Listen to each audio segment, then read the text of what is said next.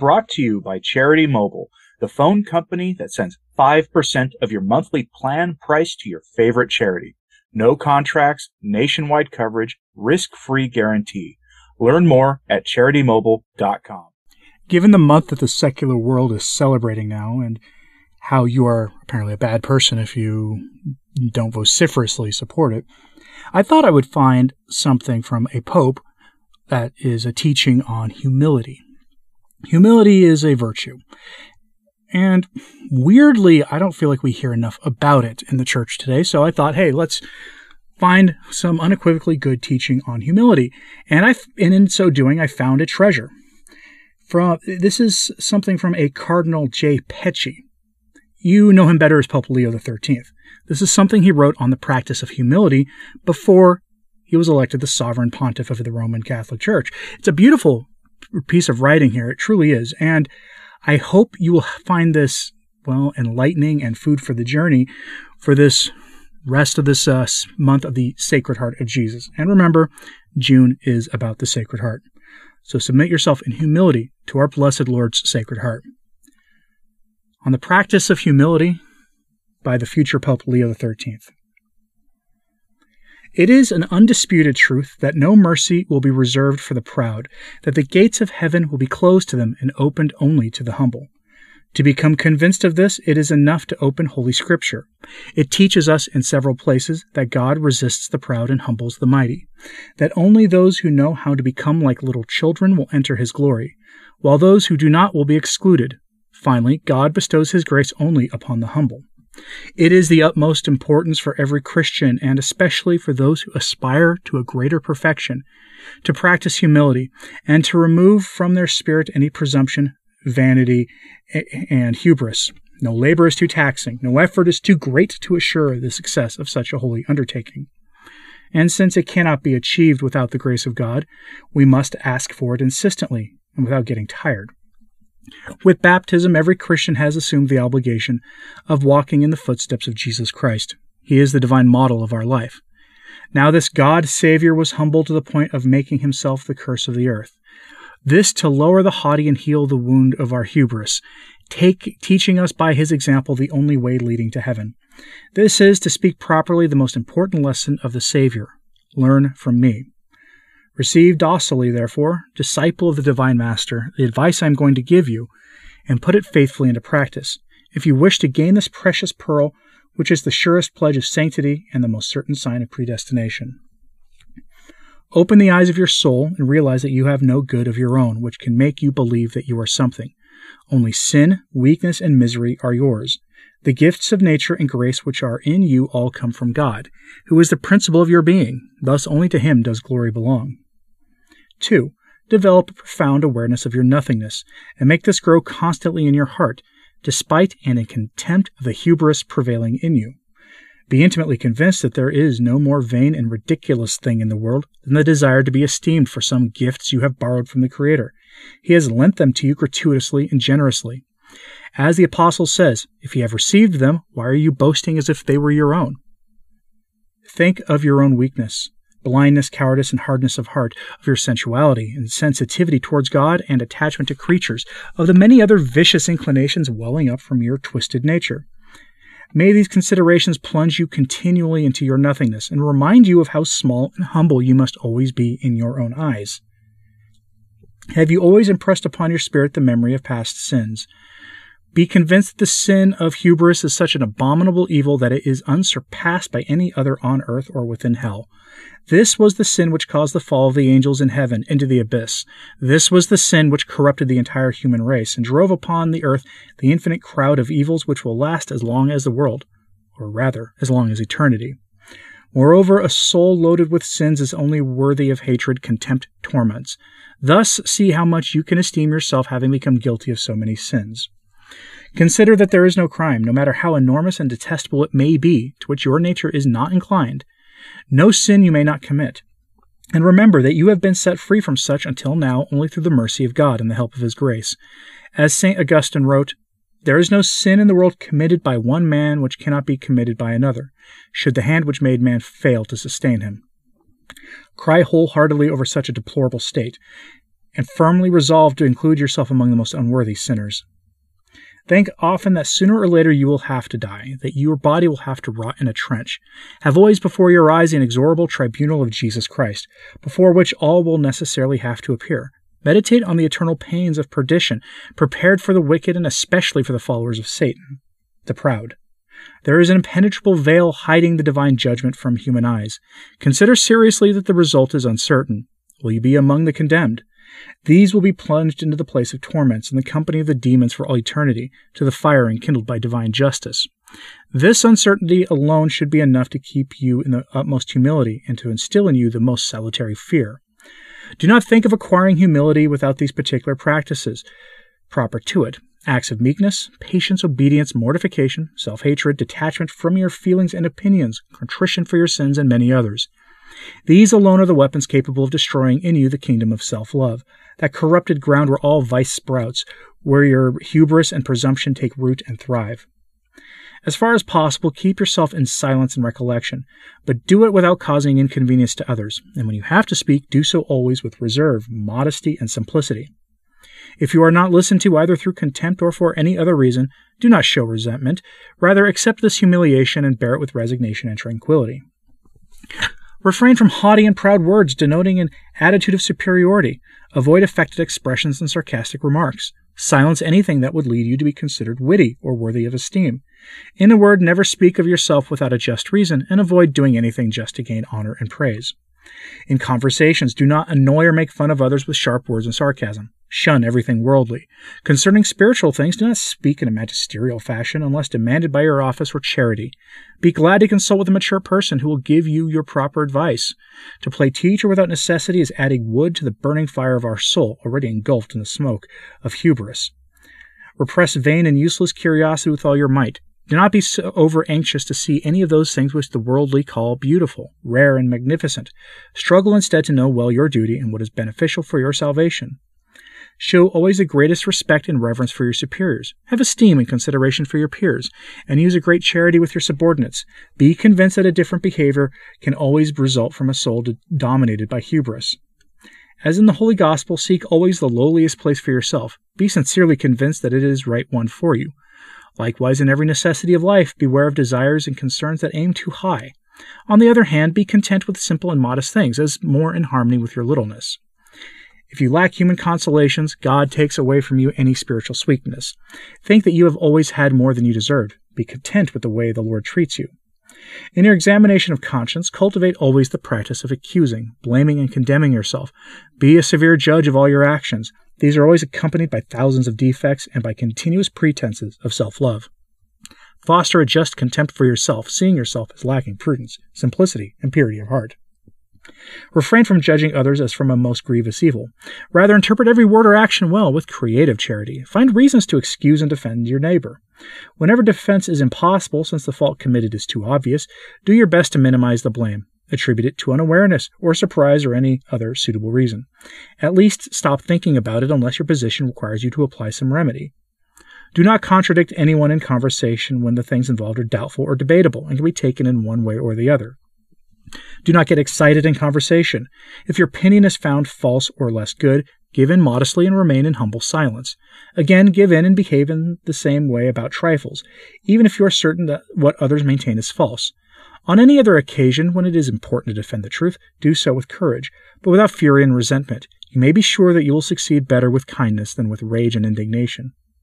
Endeavor not to cause sorrow to anyone, no matter how inferior he may be, either with words, actions, or conduct, unless duty, obedience, or charity demands it. If someone disturbs you often and mortifies you on purpose with insults and humiliations, do not get angry. Consider him an instrument which God uses in his mercy for your improvement, to cure the deep-rooted wound of your hubris. Anger is a despicable vice. It should not be allowed in anyone, especially in persons with interior life. Anger takes its roots and derives its violence from hubris. Exert effort, therefore, to build up a reservoir of sweetness.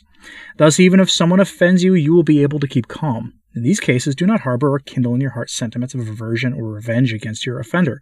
Forgive him wholeheartedly. Be convinced that you could have no better chance than this to obtain forgiveness from God for having offended him. This humble endurance will earn you merit from heaven. Suffer patiently the defects and weaknesses of your neighbor, having always before your eyes your own misery. They also had to bear with you. Be humble and meek with all, but especially with those whom you feel a certain repugnance and aversion. Do not say, as some do, "May God forbid me from hating that person, but I do not want him around, nor do I want to have anything to do with him." This repugnance comes from hubris and from not having conquered your proud nature and self-love with the weapon of grace. If your nature and self-love were to let themselves be moved by grace, they would soon see all difficulties vanish by true humility, and you would patiently endure even the most unkind and irrational person. If you encounter some adversity, bless the Lord who has disposed those things thus for your good. Think that you deserve it all, and more, that you are unworthy of every consolation. With all simplicity, ask the Lord to free you from these hardships, if it is His will. Otherwise, ask Him to give you the strength to draw merit from this difficulty. In time of trial, do not seek external consolation, especially when you know that God sent this adversity to humiliate you and break your hubris and presumption. Rather say with the royal prophet, "It is good for me to be afflicted so that I may learn your decrees." Do not become irritated if the food served is not to your liking. Behave in this case as do God's poor ones who willingly eat what is set before them, thanking divine providence for it. If by mistake you are scolded, if your behavior is criticized by your subordinate or by one who should first look at himself as more worthy of reprehension, do not despise his indications or reject the advice given. Examine your conduct calmly in the light of God. Be deeply convinced that without God's grace, you would fall at every step. Never wish to be loved in a singular way. Since love depends on the will, and the will tends by its nature towards good, it follows that being loved and considered good are one and the same thing. The desire to be esteemed with a preferential love does not harmonize with a sincere humility. Stop begging for the love of creatures. How much fruit would you get if you rectified? Take refuge in the sacred wounds of the Savior. You will experience untold divine sweetness in the adorable heart of Jesus. The generous renunciation of human love for the love of God will empower you to savor abundantly the honey of divine consolation. These divine consolations are always denied to the prisoners of the false and alluring sweetness of earthly compensations. Divine consolations are so pure that they do not mix with earthly compensations. We are filled with the former the more we empty ourselves of the latter.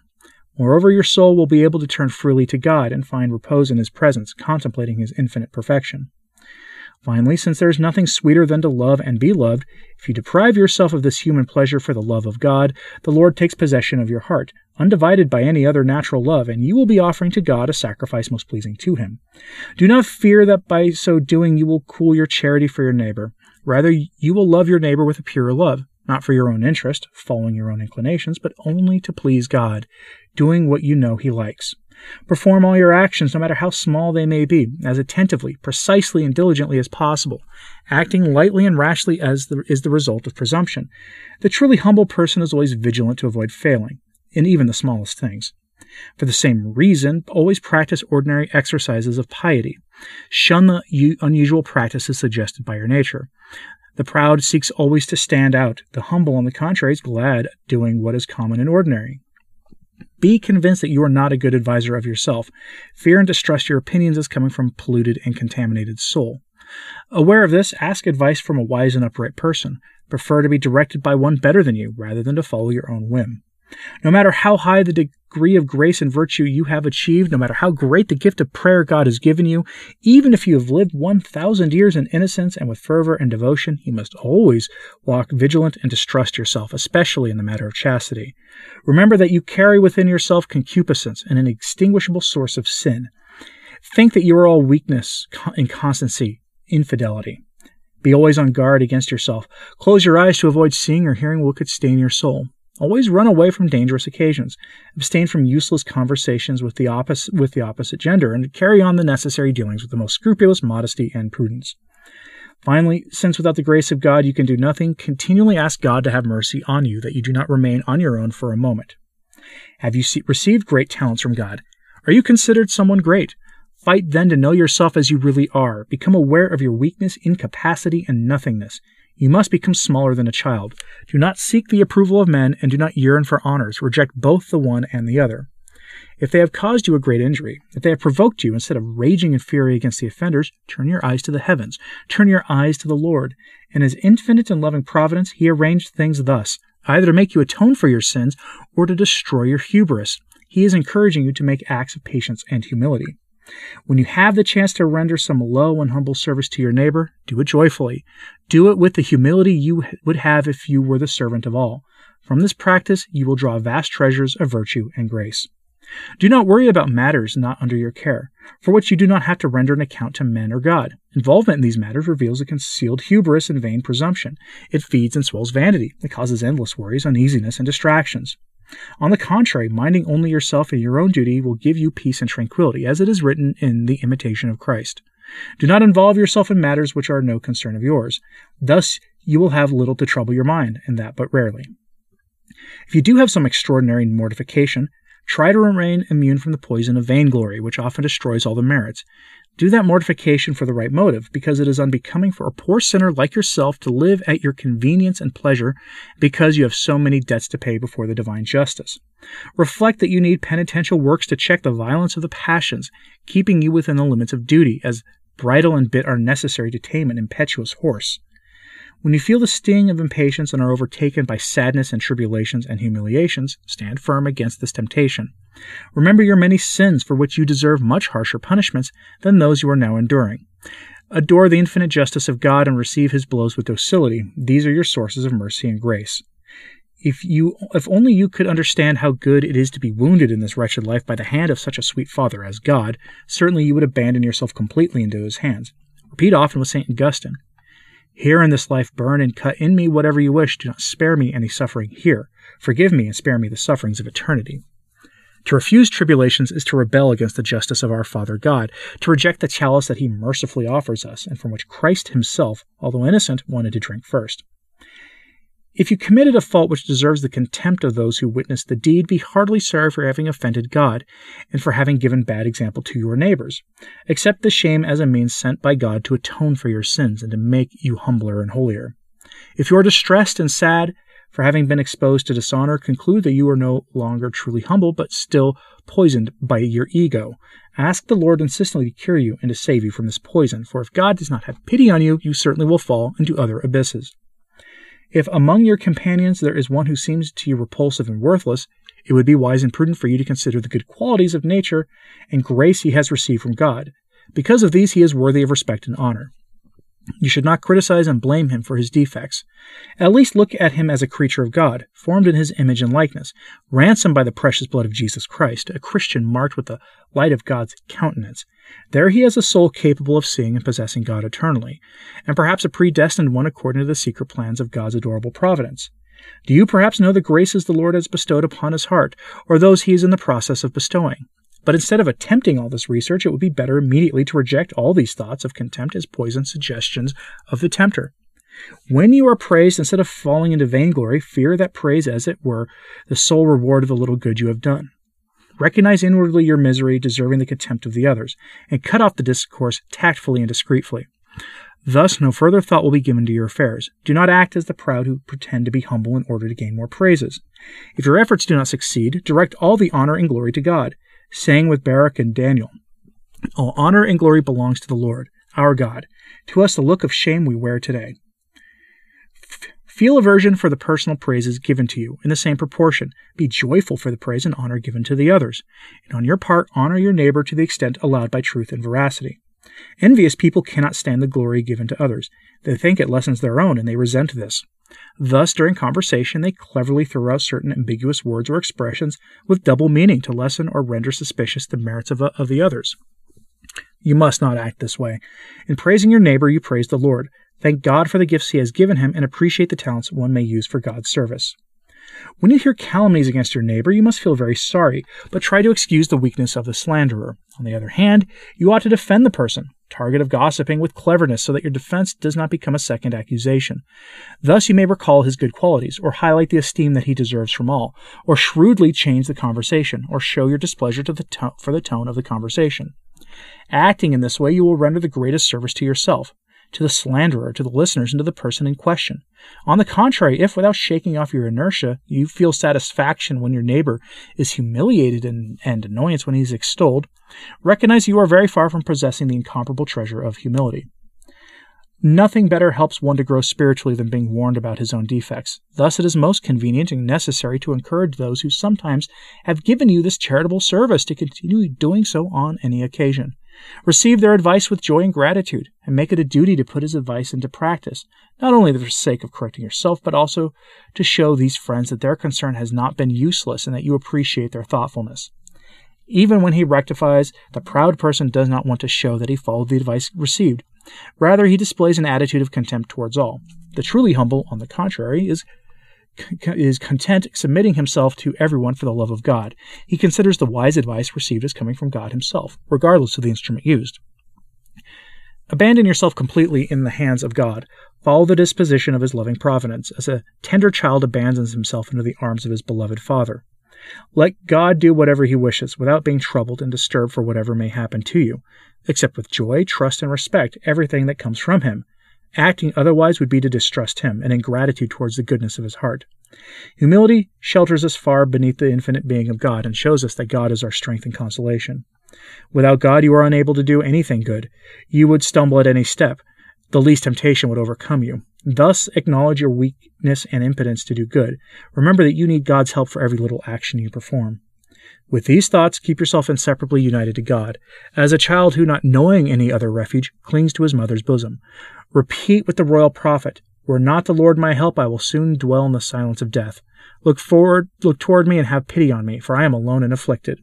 And hasten God to rescue me, O Lord, come quickly to help me." Finally, thank God with all your heart, and thank him above all for the protection he gives you, and ask him that you may never lack the help which he alone can give. Go to your prayer aware of your unworthiness and vileness, with holy awe for the presence of the Supreme Majesty to whom you dare to speak to. Shall I be so bold as to speak to my Lord, though I am but dust and ashes? If you receive any extraordinary favor, consider yourself unworthy of it. Do not be vain, attributing it to your merits. God granted it to you out of generosity and compassion. If you do not receive any singular gift, do not feel at all disgruntled. Rather reflect on how much you still have to do to deserve it. Consider how good and patient is God only to bear you at his feet, like a beggar crouching for hours at the door of the rich man to obtain a little alms, the relief of his misery. Give all to the glory to God for the good results of the task entrusted to you. Attribute to yourself only the possible failures. These alone are exclusively yours. Every good is from God. Glory and gratitude must be given to him. Impress this truth so deeply on your spirit as never to forget it. Anyone else, so much helped by the divine grace as you have been, would have performed much better and would not have had so many flaws. Reject the praise given to you for success. This is not due for such a vile instrument as yourself, but to the mighty and eternal Maker. He can, if he wants, strike a rock with a staff and make water spring from it, or use a bit of mud to give sight to the blind and perform endless miracles. If, on the other hand, the tasks entrusted to you do not go well, there is much to fear that the failure is due to your ineptitude and negligence, your self-love and humility, hostile to any humiliation, would lay the blame upon others, or at least would lessen your guilt.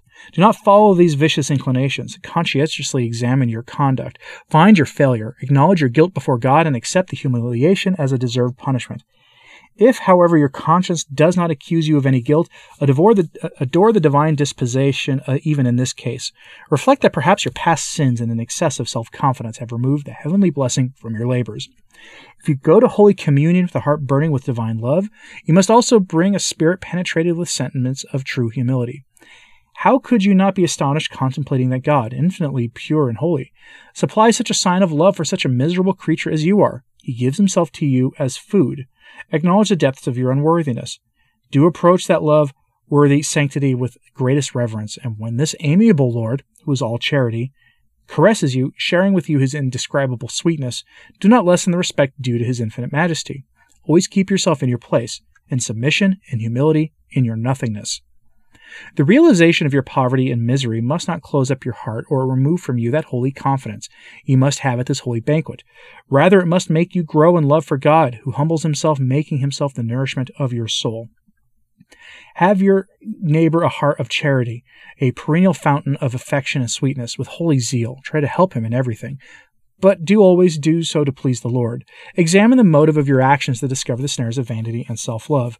Refer to God alone all the good you do. If you keep a good deed hidden in secret, known only to God, it will reap a priceless profit. If by your negligence men know it, it will lose almost all of its value, as does a good fruit which the birds have started to eat. Your filial fear of displeasing God must always be accompanied by a supplication, an appeal to his compassion, that he may prevent you from failing, that he may impede such disaster. The saints recommended this holy groan of the heart. It leads us to be vigilant in all of our actions, to meditate on the divine truths and despise temporal things, to do mental prayer and to keep oneself far from all that is not God. This filial fear of the Lord is the source of true humility and detachment. Foster it and ask for it continually. A patient who strongly desires his recovery removes from himself whatever he can delay. He takes even the best food cautiously, examining at almost every mouthful whether it does him good or not.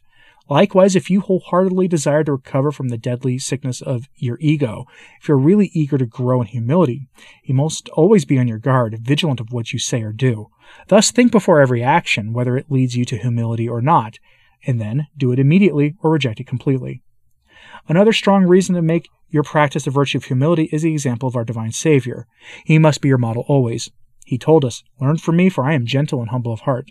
And St. Bernard notes, "What hubris cannot be crushed by the humility of the divine Master." Christ is the only one who really humiliated and abased himself.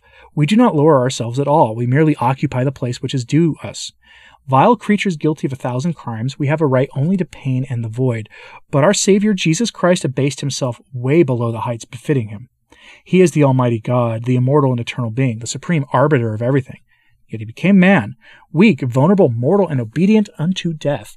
He lowered himself below his creatures. He who is the joy and beatitude of the angels and saints in heaven willed to be the man of sorrows, and took upon himself the miseries of mankind. The uncreated wisdom and the wellspring of all knowledge, who was burdened with the shame and infamy of a fool, the Holy of Holies, holiness itself, went by as a sinner and a criminal.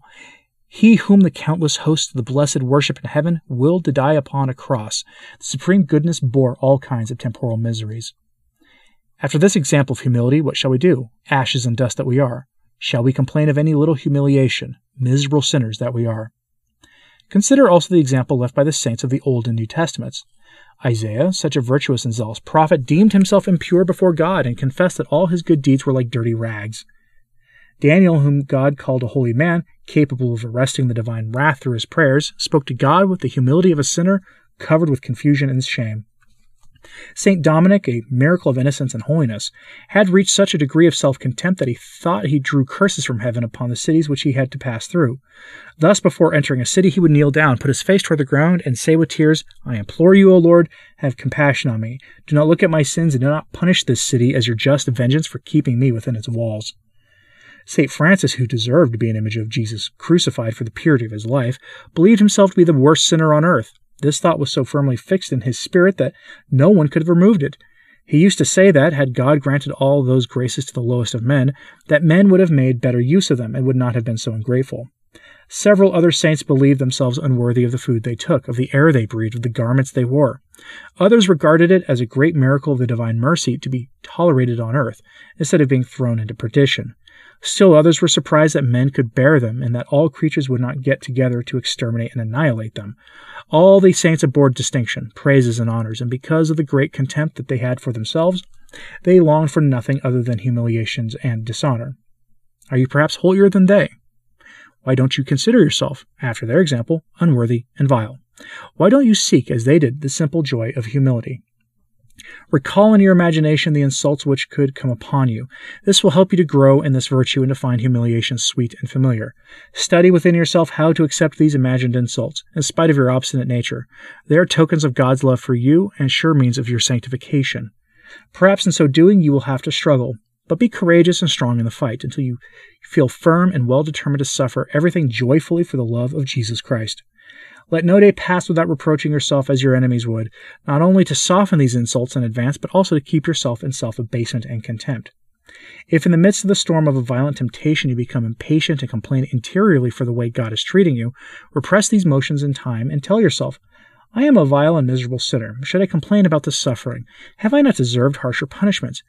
Don't you know, my soul, that these humiliations and sufferings are like bread received from the charity of the Lord to bring you out of misery and poverty? Ah, if you refuse this God-given trial, you are not worthy of it and reject its rich treasure. It will be given to someone else who will make better use of it. The Lord wants to number you among his friends, the disciples of Calvary. Will you be a coward and flee from the combat? Do you try to be crowned without having fought? And how will you have the reward without having borne the burden of the day and of the heat? These and simple reflections will re-enkindle your fervor and arouse in you the desire to accept suffering and humiliation, as our Lord did. Do not think that you possess humility because you enjoy much tranquility and peace in the midst of contempt and contradictions. Very often, hubris is only lulled. It creates havoc again as soon as it is awakened. Your weapon should be self-knowledge, escaping from honors and love for humiliations. Never rid yourself of them, not even for an instant. Do not be afraid of losing this rich inheritance again. To humble oneself is the sure means to keep the precious gift of humility. Take Mary as your advocate and protectress to obtain from God the gift of humility. St. Bernard says that Mary humbled herself more than any other creature. Being the greatest of all, she made herself the least in the most profound abyss of her humility. Thus she received the fullness of graces and was prepared to be the mother of God. Mary is also a tender and compassionate mother. No one ever had recourse to her in vain. Abandon yourself trustfully in her maternal bosom. Implore her to obtain for you that virtue so precious to her. Do not fear that she will ignore you. No, Mary will ask it for you of that God who raises the humble and annihilates the proud. Since Mary is all-powerful with her Son, she will undoubtedly be answered. Turn to her in all your crosses, in all your needs and all your temptations. May Mary be your support, may she be your consolation. But the first grace you must ask of her is holy humility. Never keep still, never stop imploring her until she obtains it for you. Never be afraid of troubling her too much. Oh, how much she likes your persistent request for the health of your soul and for being more acceptable to her divine Son. Press her to be always favorable to you. Ask this in the name of her humility, by which she was elevated to the dignity of the Mother of God, and in the name of her maternity, the indescribable fruit of her humility. Have recourse to those saints eminent in humility. To St. Michael the Archangel, the first of the humble, as Lucifer was the first of the proud. St. John the Baptist, who, although he had reached such heights of sanctity as to be taken for the Messiah, felt so lowly as to deem himself unworthy to loosen Jesus' sandal strap. To St. Paul, the privileged apostle, taken up to the third heaven, having heard the mysteries of the divinity, deemed himself the least of the apostles, not even worthy of the name. To Pope St. Gregory, who busied himself more to escape the supreme pontificate of the Church than the ambitious do to achieve honors. St. Augustine, who at the zenith of his glory, both as holy bishop and most profound doctor of the Catholic Church, left an immortal monument of his humility in the admirable books of the Confessions and Retractions. To St. Alexius, who, disguised as a beggar within the walls of his paternal home, preferred the insults and outrages of his own servants to all the honors and dignities which he could very easily have obtained. To St. Aloysius Gonzaga, a nobleman who gave up his title happily and chose a humble and austere life rather than the greatness of the world. Turn to so many other saints who shine with the brightest light in the splendor of the Church because of their humility. Be convinced that these humble servants of God will intercede before him in heaven, so you may be among the imitators of their virtues. Frequent confession and communion will provide you with the most effective help to preserve your practice of humility. In confession, we reveal to a man like us the most secret and shameful miseries of our soul. It is the greatest act of humility that Jesus Christ demanded of his disciples. In Holy Communion, we receive in our heart God made man, debased for our love. It is a marvelous school of humility and a most powerful means of acquiring it. In it, the Sacred Heart of Jesus, meek and humble, furnace of love and charity, will rest upon your heart. Then ask him for humility with all the fervor of your soul, and he will grant it to you. Go frequently to receive this love-worthy sacrament. As often as you go with necessary dispositions, you will find the hidden manna, reserved only for those who seek it regularly. Against your interior disposition, remain firm against the difficulties you will experience in putting into practice what I have taught you. Do not say as the disciples did, "This is a hard teaching, who can accept it?" I assure you that the initial bitterness will soon turn into indescribable sweetness and heavenly consolations. Perseverance in these exercises will free you from anxiety of spirit. It will instill in your heart so much peace and tranquility that you will have a foretaste of that eternal pleasure prepared by God in heaven for his faithful servants. If out of cowardice you stop using the means necessary to become humble, you will always feel oppressed, restless, unbearable to yourself and perhaps also to others. And what is worse is you will run the risk of being eternally lost. At least the door of perfection will be closed to you, since there is no door to enter it, other than humility. Defend yourself with holy daring so that no one will dishearten you. Look above and see Jesus Christ laden with the cross, teaching you the way of humility and patience, the way already trodden by many saints now reigning with him in heaven. Hear how he is urging you to follow his road and that of the true imitators of his virtues.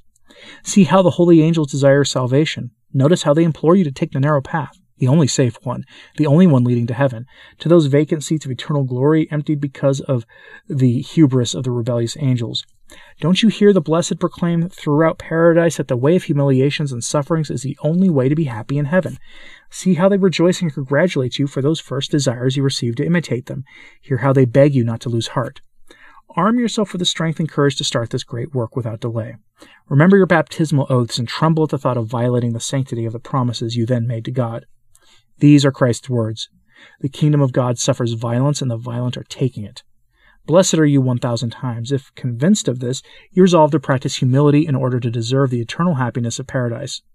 Our divine Master recommended his disciples to say with those in the parable, "We are useless servants, we have only done our duty." Likewise, when you will have observed these counsels uncompromisingly, acknowledge yourself as a useless servant. Be convinced you were able to keep them, not because of your merits, but because of the infinite mercy of God. Thank him wholeheartedly for such a great benefit. Ask him every day to keep this treasure in you until the last moment, when your soul, free from every tie which kept it attached to creatures, will be able to fly toward the bosom of its Creator, to enjoy forever the glory prepared for the humble. And that was the future Pope Leo XIII on humility. I think a very useful reflection for this month of the Sacred Heart and for the things the rest of the world seems to be celebrating right now. Be thinking about your eternal soul, and really, I think, focus on humility, working on your own humility for the rest of this month. I think I will too. Let me know what you thought of this in the comments, please. And like and subscribe if you haven't. It certainly helps. So does sharing this on social media. That helps a lot too. As always, pray for the Church. I'm Anthony Stein. Ave Maria.